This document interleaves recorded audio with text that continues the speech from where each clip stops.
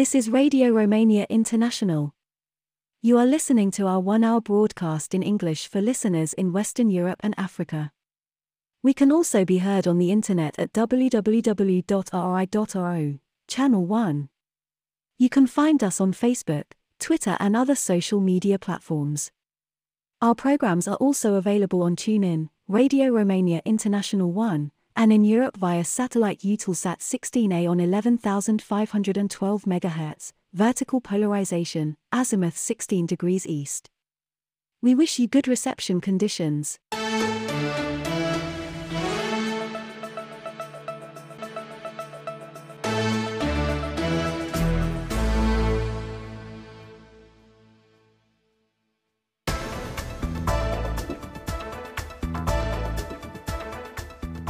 Hello, I'm Cristina Mateescu with the news. First, the headlines.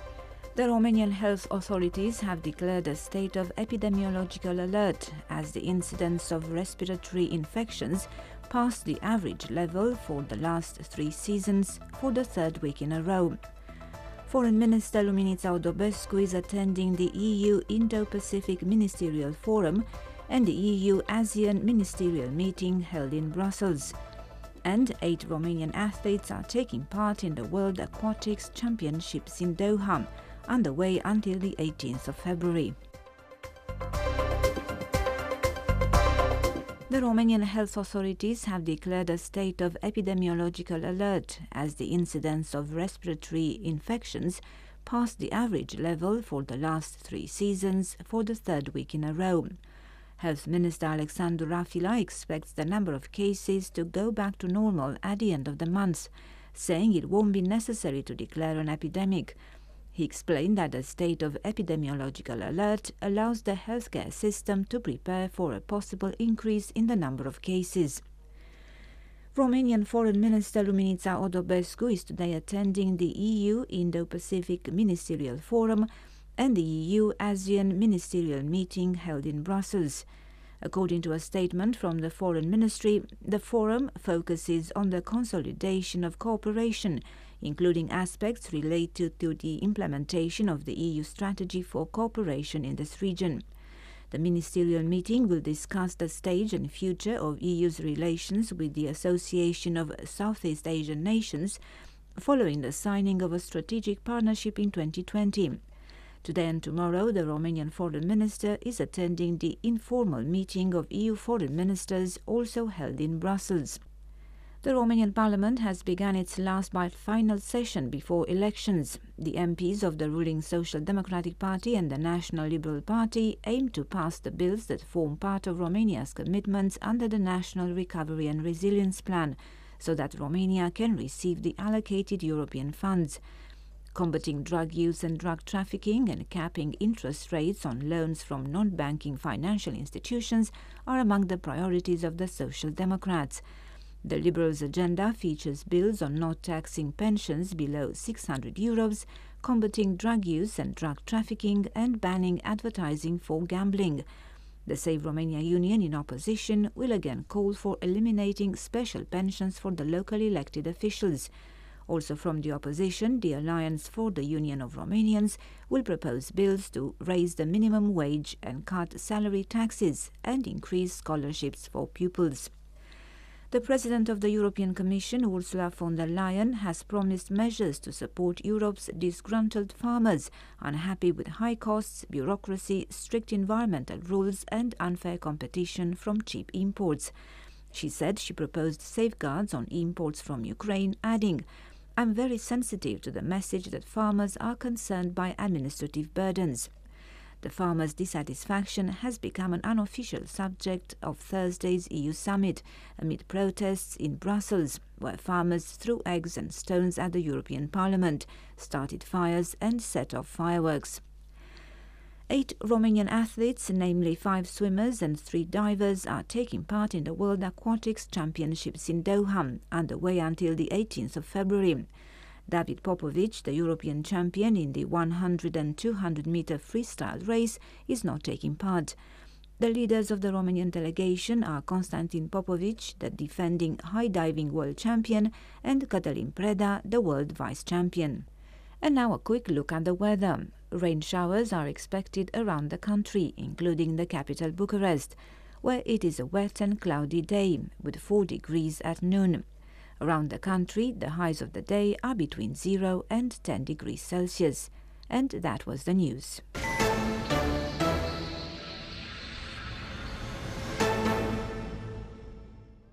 The Romanian medical authorities have released an epidemiological alert.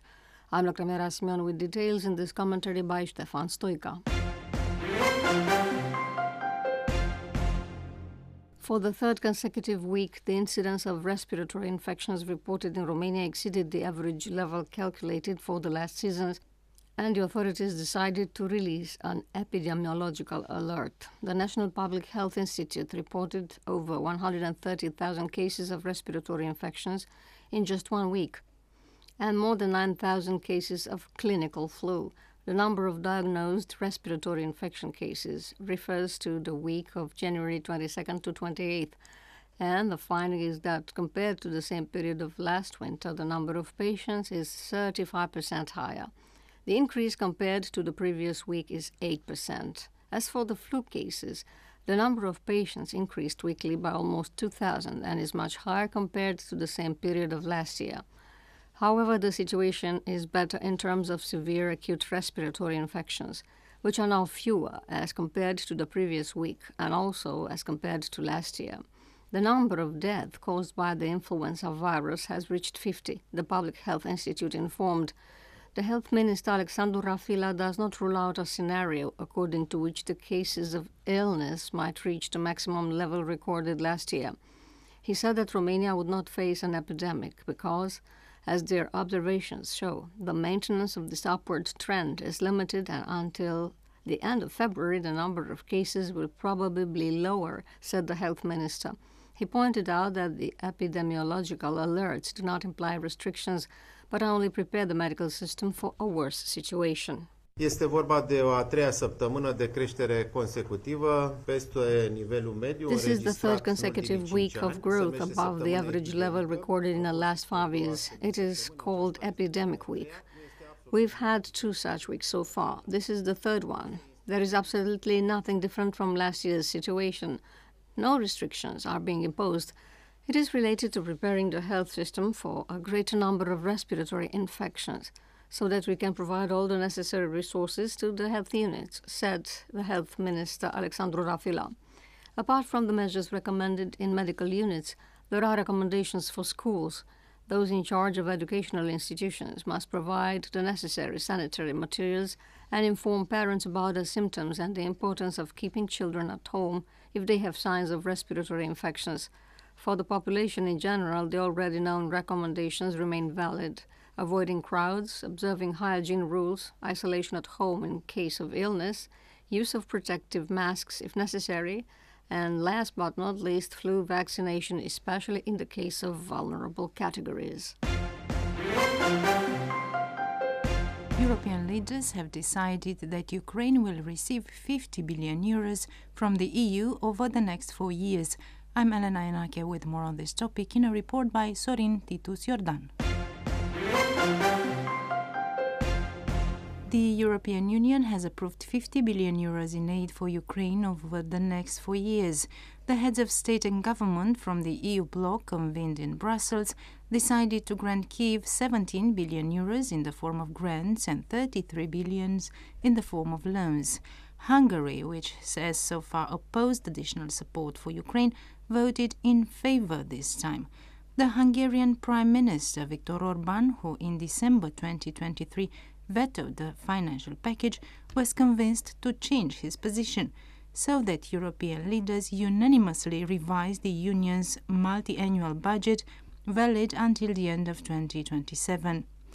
The budget review, totaling 64.6 billion euros, includes, among others, 1.5 billion for the InvestEU Horizon Europe Innovation Fund and the European Defence Fund.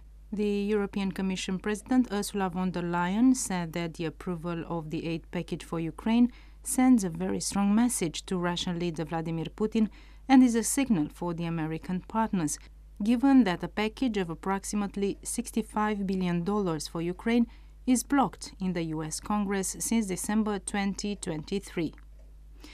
On his part, the European Commissioner for Internal Market, Thierry Breton, said that the European Union must make sure that it will increase at a very fast pace the production capacity of its defense industry. He emphasized that what was done in the ammunition production sector must be extended to the entire European military field. We are lucky enough in Europe to be able to do everything in defense, but not always at the right time. So proper defense training is really, shall we say, the paradigm shift that we need to implement throughout our profile industry, said Thierry Breton. We started with ammunition. We made a commitment to make sure that we can improve our production so that we can give Ukraine what it needs, he also said. I, in my position, cannot ensure the delivery of the ammunition to Ukraine, but what I can do is to ensure that the defense industry increases its production capacity, Thierry Breton concluded. The European Commissioner also asked the European Investment Bank to get involved in the financing of the defense industry, because in his view, the institution's role is to support European policies, and currently defense is a crucial element of these policies. The news that the European Union is stepping up its aid to Ukraine was received with relief and gratitude in Kyiv. The Ukrainian President Volodymyr Zelensky thanked the leaders of the EU countries and emphasized the importance of the fact that the decision belonged to all 27 of them, which, in his opinion, once again proves the strong unity of the EU bloc. Zelensky voiced his belief that this continuation of the EU's financial support will strengthen the country's economic and financial stability in the long term, which will allow it to resist Russia's military aggression. And that has been our newscast.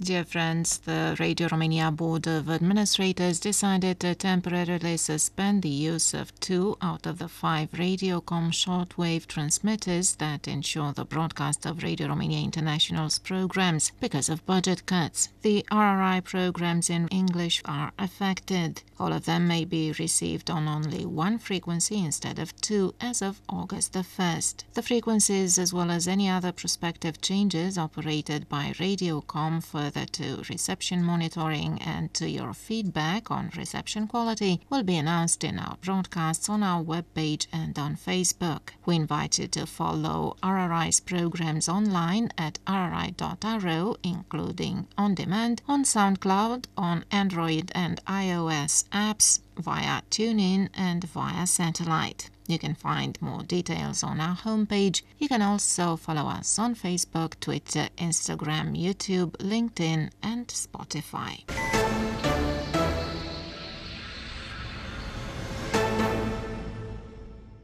Next up in this broadcast, it's Song of the Day. Listen to Liviu Teodorescu with his song Throwing Myself. Ținem tu inima până mintind de tot aripile spre cer.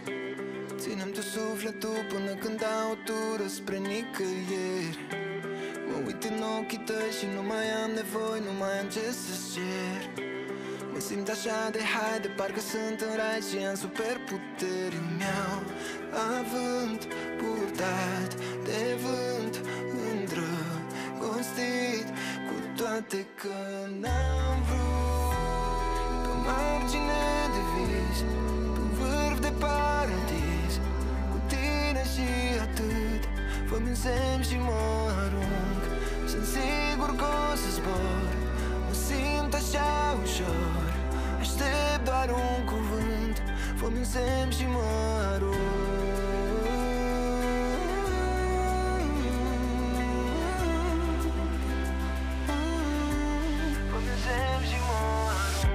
Să știi că-s pregătit, sunt gata să iubesc o viață sau mai mult. Să știi că-s pregătit să nu mă bat niciodată de la drum. Privesc norii de sus, vreau să mă las dus, mă las purtat de val. Să știi că de trecut nu mă ține nimic, sunt pregătit să sar. Mi-au avânt purtat de vânt, îndrăgostit, cu toate că n-am vrut. Pe margine de vis, pe vârf de paradis, cu tine și atât.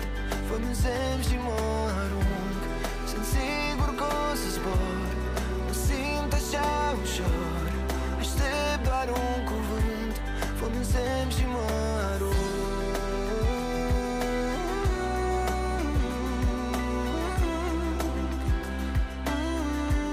Fă-mi semn și mă arunc.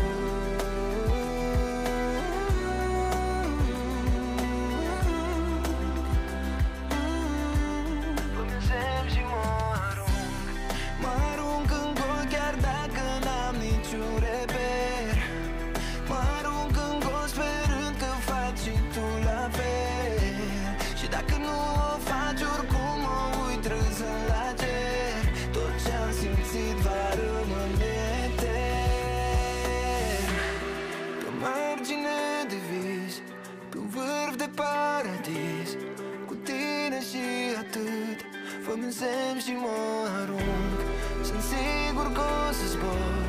Mă simt așa ușor, aștept doar un cuvânt. Fă-mi semn și mă arunc. You are listening to Radio Romania International.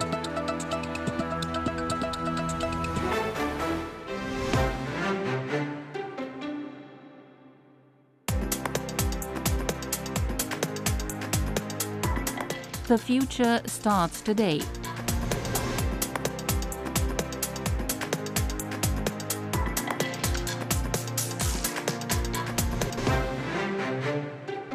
Hello, this is Daniel Biltz at the microphone. Consisting of a series of individual military drills involving the participation of 50 warships, 80 planes and over 1,100 combat vehicles, Steadfast Defender 24 is the biggest military exercise since the end of the Cold War.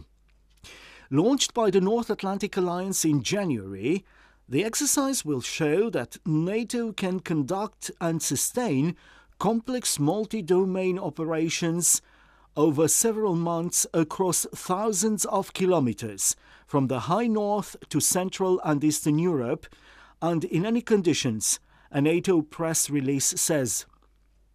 By the end of May, Steadfast Defender 24 is to include several scenarios aimed at proving NATO's capability of strengthening the responsibility area of the Allied forces in Europe.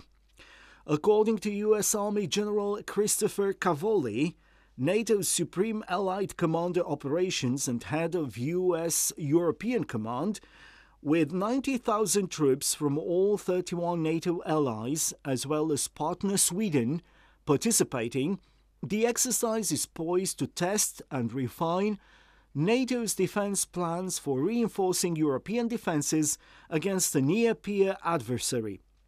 Steadfast Defender 2024 will demonstrate our ability to deploy forces rapidly from North America and other parts of the alliance to reinforce the defense of Europe.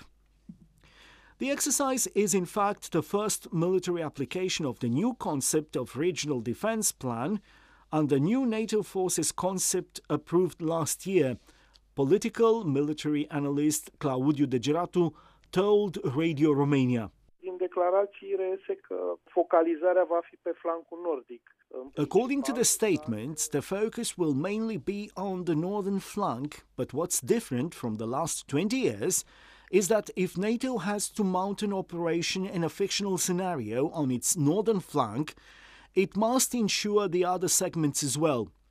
For this reason, all allies are participating in various degrees and will all get involved because the principle NATO promoted in the past 2 years is to be able to respond to all the challenges along the NATO borders or in the contact zones with the areas posing various risks and threats. There is this concept of 360 degrees defense, so Mobilization will be total in all directions, sea, land, and even more than that, it will be introducing the multi-domain approach, which means several integrated domains, including that of cyber defense, which is going to be tested on this occasion. There have been several concerns in the past year so as not to be limited to the conventional military domain, but also that of spatial and cyber defense. I believe the cyber sector will be in the forefront. Maybe some allies who have capabilities in the space field, such as the USA, and not only, will have a significant contribution in the area. They will be joined by the UK, maybe Italy and France. But did NATO need such an exercise, fresh action plans in the present geostrategic context? Of course it did, because it is a follow-up, says Harry Bucur-Marcu, expert in security politics. There was the latest NATO summit in which the incumbent Supreme Allied Commander General Cavoli presented a document of thousands of pages about how to turn those decisions made during the summit into military power, and mainly in military action capabilities if Russia continued this belligerent attitude against Europe in general. This big exercise is the natural continuation of the procedures through which we go from the political decision to military planning and then to exercising military power. Although the documents do not mention the name of Russia, Steadfast Defender is unfolding in an important moment, the pundits say, after the Russian invasion of Ukraine. Nu se menționează în exercițiu numele Rusiei pentru că este un scenariu. The exercise does not mention the name of Russia because it is a scenario which does not refer to a specific enemy. That means it is a fictitious enemy creating this scenario. However, there is no secret that the drill involves the participation of two commands explicitly set up in 2018 and 2019 to face the increasingly hostile attitude of Russia. So no one waited for February 2022 to take measures against Russia's aggressive stand. Even during the mandate of the former US president, serious steps were taken to make it very clear to Russia that what it did in 2014 in Crimea was unacceptable, and it could not carry on like that. Now, they exercised the capabilities of the US Second Fleet, which was re-established also in the wake of Russia's aggressive attitude 4 or 5 years ago. So they are trying the ability of this fleet to cross the Atlantic and make it to Europe and deploy troops where needed. It is a war simulation more than that of a crisis situation, a simulation of a military conflict involving the commands which have trained in the past years to be able to lead such like maneuvers, and there is also a test in terms of integration. We are speaking about 5 areas to lead combat operations, including space and cyberspace, besides the classical ones, land, ground and air. And this is something new, says Harry Bucur-Marcu. This is Radio Romania International. Cultural event. Welcome, I'm Rukana Rasmian, and today I'll talk about how to culturally capitalize on the industrial heritage. And in the 1970s, 1980s, buildings that belonged to disused industrial platforms began to be reconverted for cultural purposes. They have become either museums or artistic centers.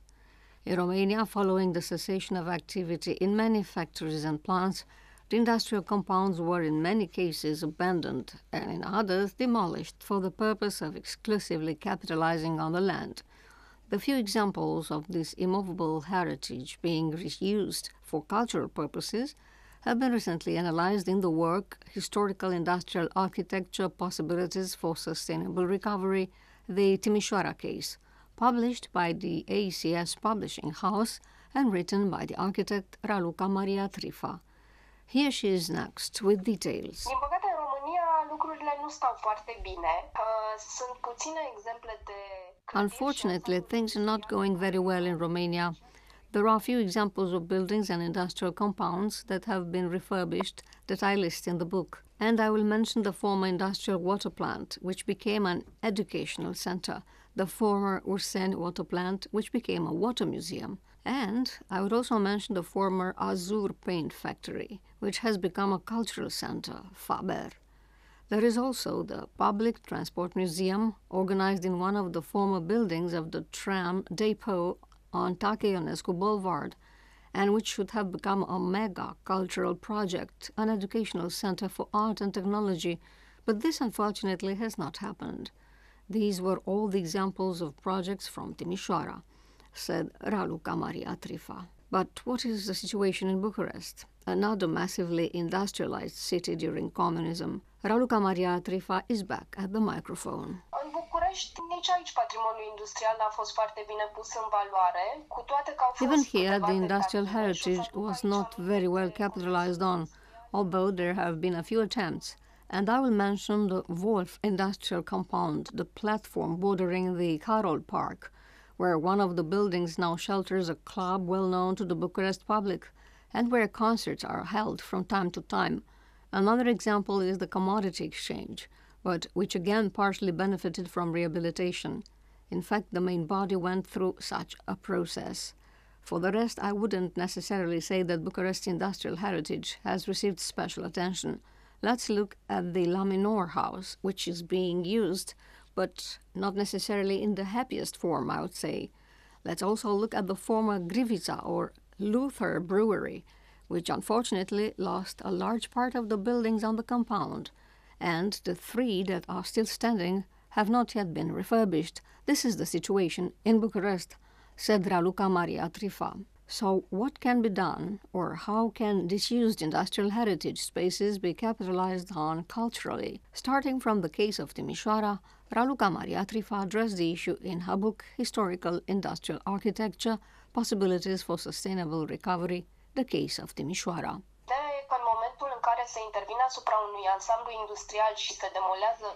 The idea is that when they intervene on an industrial compound and most of the buildings are demolished, as is currently happening, the industrial compound loses its coherence. Therefore, besides the values we lose, the cultural or artistic values stored in the buildings on the industrial site, we lose the testimony and symbols that belong to this type of heritage, said Raluca Maria Trifa in the end of cultural event. Next in this program, sports.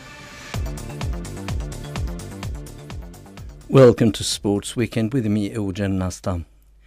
Romania's men's tennis team in Athens this coming weekend goes against the national team of Greece in a playoff confrontation counting towards maintaining the position in Davis Cup's World Group 1.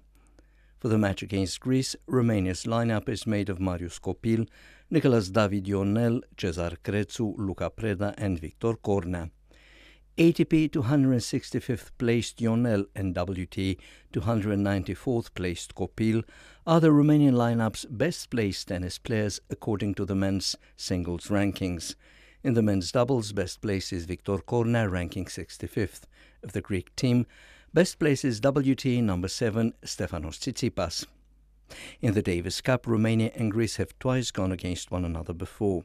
In 1933, in the Europe Zone's second round in Athens, Greece won 4-1. In 1917, Bucharest, Romania won 5-0 in a confrontation counting towards the Europe Zone's quarterfinals. Ilie Năstase, Ion Țiriac, Viorel Marcu and Sever Mureșan were Romania's tennis players back then in the men's singles confrontation against Greece. Ilie Năstase and Ion Țiriac proved their mettle in the men's doubles. This coming weekend will see matches being played, counting towards the 12th round as part of the Women's EHF Champions League.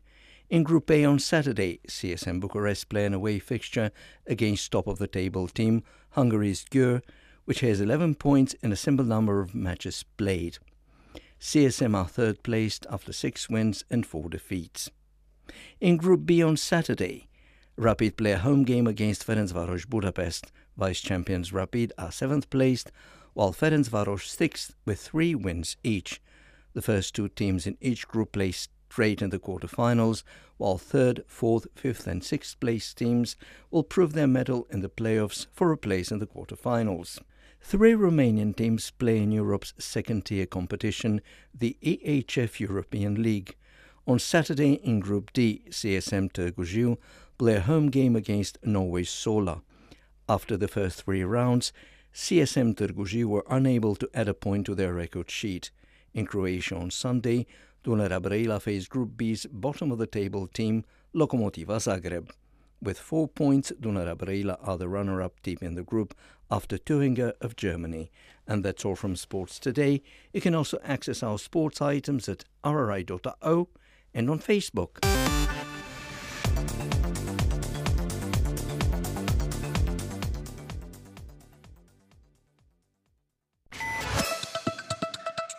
You are listening to Radio Romania International.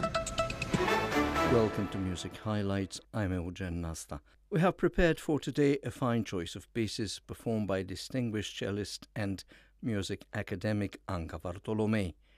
To begin with, here's a fine piece composed by Liviu Dânceanu. Accompanying Anca Vartolomei is the Archaeus Musical Ensemble.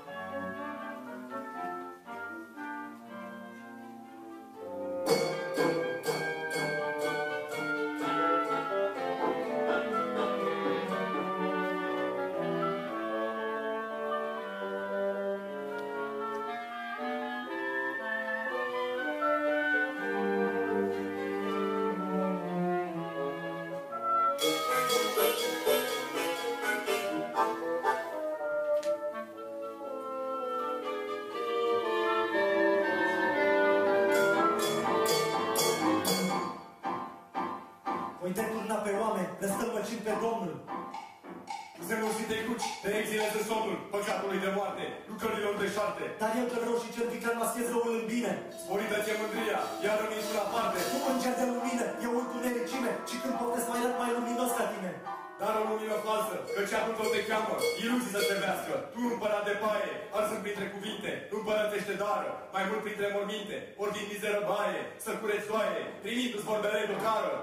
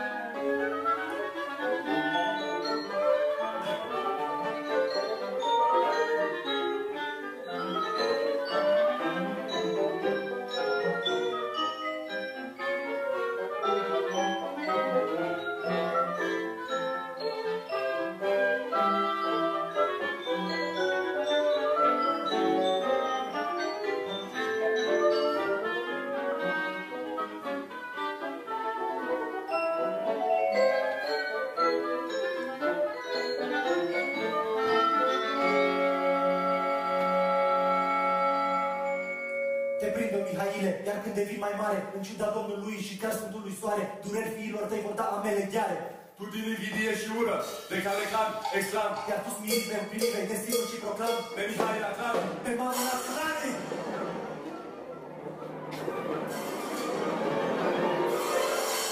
We end music highlights today with an excerpt from Sextuplum by Ștefan Niculescu.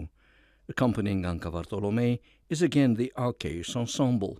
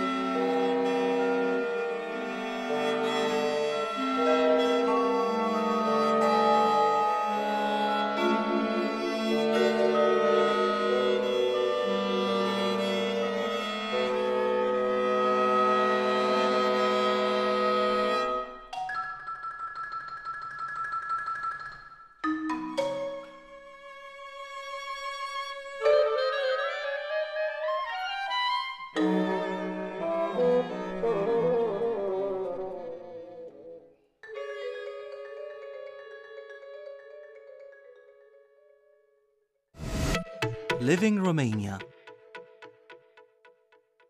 Coming up next in this broadcast, stay tuned for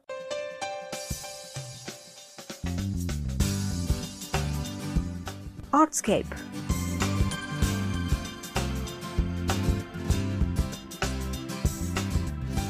Hello and welcome to a new edition of Artscape. I'm your host, Cristina Mateescu, and today we're traveling to New York for the opening of an exhibition and book launch to commemorate Holocaust Remembrance Day. Stay tuned to find out more.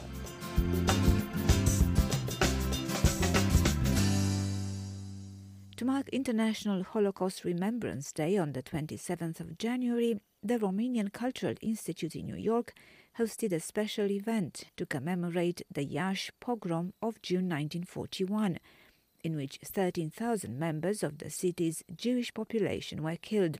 This painful episode in the history of Romania's Jewish community was recounted through a photo exhibition and the launch of a book of short stories entitled 10 Stories, the Iași Pogrom. For the book, 10 well-known Romanian authors were commissioned to write a short story, inspired by a photograph of their choosing from the collection of the Iași Pogrom Museum, while the photo exhibition brings together photographs taken during the massacre and depicting the harrowing events that took place in 1941.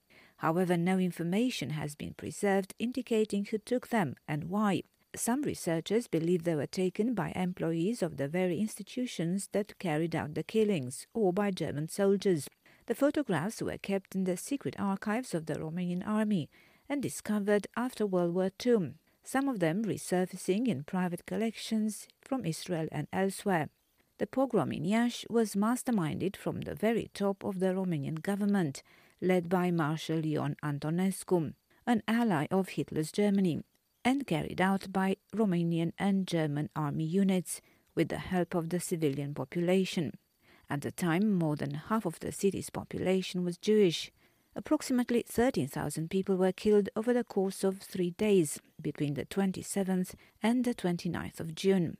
This served as the prelude to what many historians regard as the Romanian version of the final solution, beginning in July 1941 and ending in 1942, involving deportations to Transnistria, in which 250,000 Romanian and Ukrainian Jews, together with members of other minorities, perished. You are listening to Radio Romania International. Professor Dirk Moses, an Australian historian of genocide who attended the exhibition and book launch hosted by the Romanian Cultural Institute in New York, described the wider historical context in which the Iași pogrom took place. He explained the peculiarity of the Romanian case. When we talk about pogroms, it's usually in terms of bottom-up violence that percolates from the local population, and the state stands back and lets it happen. But in this case, we seem to be talking about state-orchestrated operations, right, in which the population are bystanders with some assistance. In any event, these kind of operations by the state obviously were prevalent and extensive throughout East Central Europe, whether under German occupation or with German authorities, or sometimes without them. Now, you get varying permutations of these kind of relationships across East Central Europe as the front changed between German and Soviet occupation. So in Lithuania, for example, and in the Baltic states generally, which had been under Soviet rule, but when the Nazis came through in 1941, the local Baltic nationalists accused the Jewish population of being pro-Soviet, and I think you get similar dynamics in Romania, right, of being pro-Soviet, and then took the opportunity to murder them. And the Germans were very happy about that. Okay? So it was kind of a joint operation. But the energy, once again, came from local nationalists. Professor Dirk Moses went on to explain that these purges had to do with a particular vision of the nation, in which certain minorities are seen as disloyal and dangerous. These kind of events are usually taking place during military conflict, in which, particularly in the Romanian case, you have these fluctuating borders and different occupation regimes. And in those contexts, after a state reoccupies a territory, they think, and this is happening now in Ukraine and in the Russian context, like who collaborated with the people who occupied our territory for a year or two, however long it was. So this is looking for collaborators. So there's this constant paranoia about loyalty and disloyalty. And throughout modern history in this region, Jewish communities were caught up, as Roma communities as well, because they have, in the eyes of the Christian nationalists, had a transnational presence and identity, and could be, thereby disloyal and dangerous and threatening. Now that accompanied and energized traditional Christian anti-Jewish stereotypes, but once again we need to put those into nation-building contexts. There was a nation-building project in Romania since the middle of the 19th century, as there was in Slovakia, as there was in neighboring states. It's not unique, right? And for the, if you like, the right-wing Christian nationalist version of that project, there was no place for minorities, especially Jews, but also the minorities of your neighboring state. Translated into English by Mircea Laszlo and first published in 2023 as part of the International Festival of Literature in Translation editorial project, the book comprises 10 stories by the Romanian authors Adrian Cioroianu, Bogdan Coșa, Florin Irimia, Radu Pavel Gheo, Marin Băiaicu Hondrari, Cătălin Mihulac, Alina Nelega, Cristian Teodorescu, Tatiana Țibulac and Miruna Vlada. The texts inspired by the photographs documenting the Iași pogrom of June 1941 demonstrate the literary potential of images captured during such tragic events. Blending autobiographical elements and historical research, the 10 stories are fictionalized accounts of real events, and fiction, says Professor Dirk Moses, has the ability, more so than history, to inspire empathy for the victims. It's so important to try every different route to preserve memory and to awaken and stimulate empathy so that young people today not only know what happened, but have empathy with the victims. I've seen now, for example, with far-right nationalists in Germany, which is something I work on, but they don't deny the Holocaust. But they say, well, this doesn't really affect the broad arc of German history. German history is immune to this moment, and it doesn't have any consequences for us today. And when they speak like that, you can see that their empathy, if you like, is for their German grandparents, their Christian grandparents during the war, where instead of with their victims. Now, one of the achievements of German memory culture over the last 30, 40 years is that many Germans have understood that they should be empathetic with the victims of their grandparents rather than with their grandparents. Now, that's quite rare for a nation state. The norm is that people empathize with their family stories and more generally with the nation, which is seen as kind of a big tribal family. And there are people, perhaps in this room, who have intense affective relationships to the national past and think of it in terms of honor, glory, and so forth. And if historians come along with these pesky facts and elicit empathy for the victims, this provokes in them emotional resistance, and they feel perhaps shame and anger that their glorious nation and its glorious history is being impugned. But the facts are the facts. But one needs more than that. One needs empathy. And literature is much better than history in allowing us to enter the interior lives of people. And so I think you need both.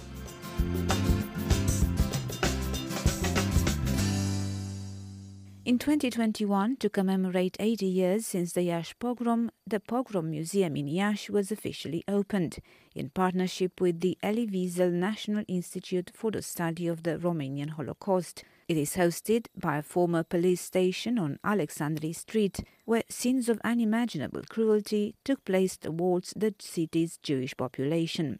The exhibition at the Romanian Cultural Institute in New York provides a further opportunity to remember this shocking chapter in Romania's history. It stays open at the Institute's Brâncuș Gallery until mid-February.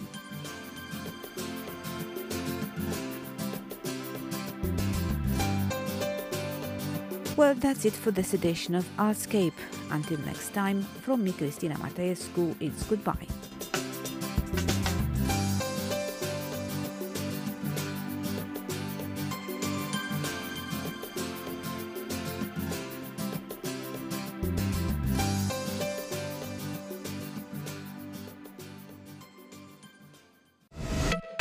focus on Romania.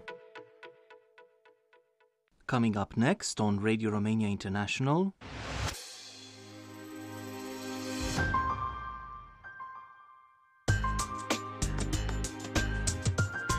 Simply Folk.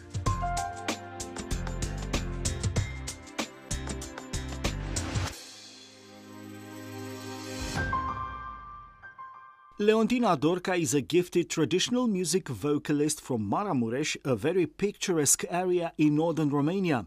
Here she is now at the microphone with a lively dance tune from her native area.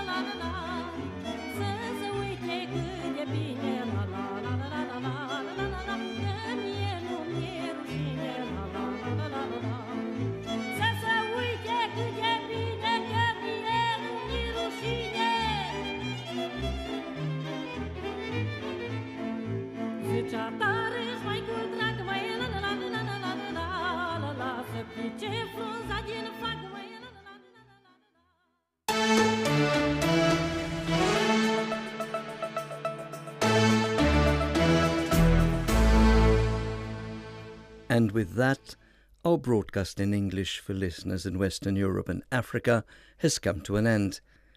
You can listen to our next program for Western Europe at 1800 hours UTC on 11630 kHz in the DRM system. Listeners in Africa can receive our programs tomorrow at 1200 hours UTC on 21470 kHz. We can also be heard on the internet at www.rri.ro Channel 1. If you have any comments or suggestions, please write an email at engl@rri.ro. Goodbye.